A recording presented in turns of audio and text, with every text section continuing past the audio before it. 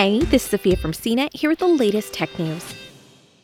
Uber has reached an agreement to buy alcohol delivery company Drizly for $1.1 billion in cash and stock, the company's announced Tuesday. The news comes 2 months after Uber's acquisition of delivery service Postmates. Drizly's marketplace will be integrated with the Uber Eats food delivery app, while also maintaining a separate Drizly app. The deal is expected to be finalized in the summer, and Drizly boss Corey Rellis is expected to remain with the company, according to Axios.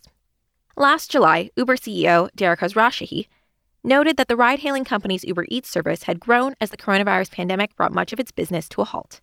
For more of the latest tech news, visit cnet.com.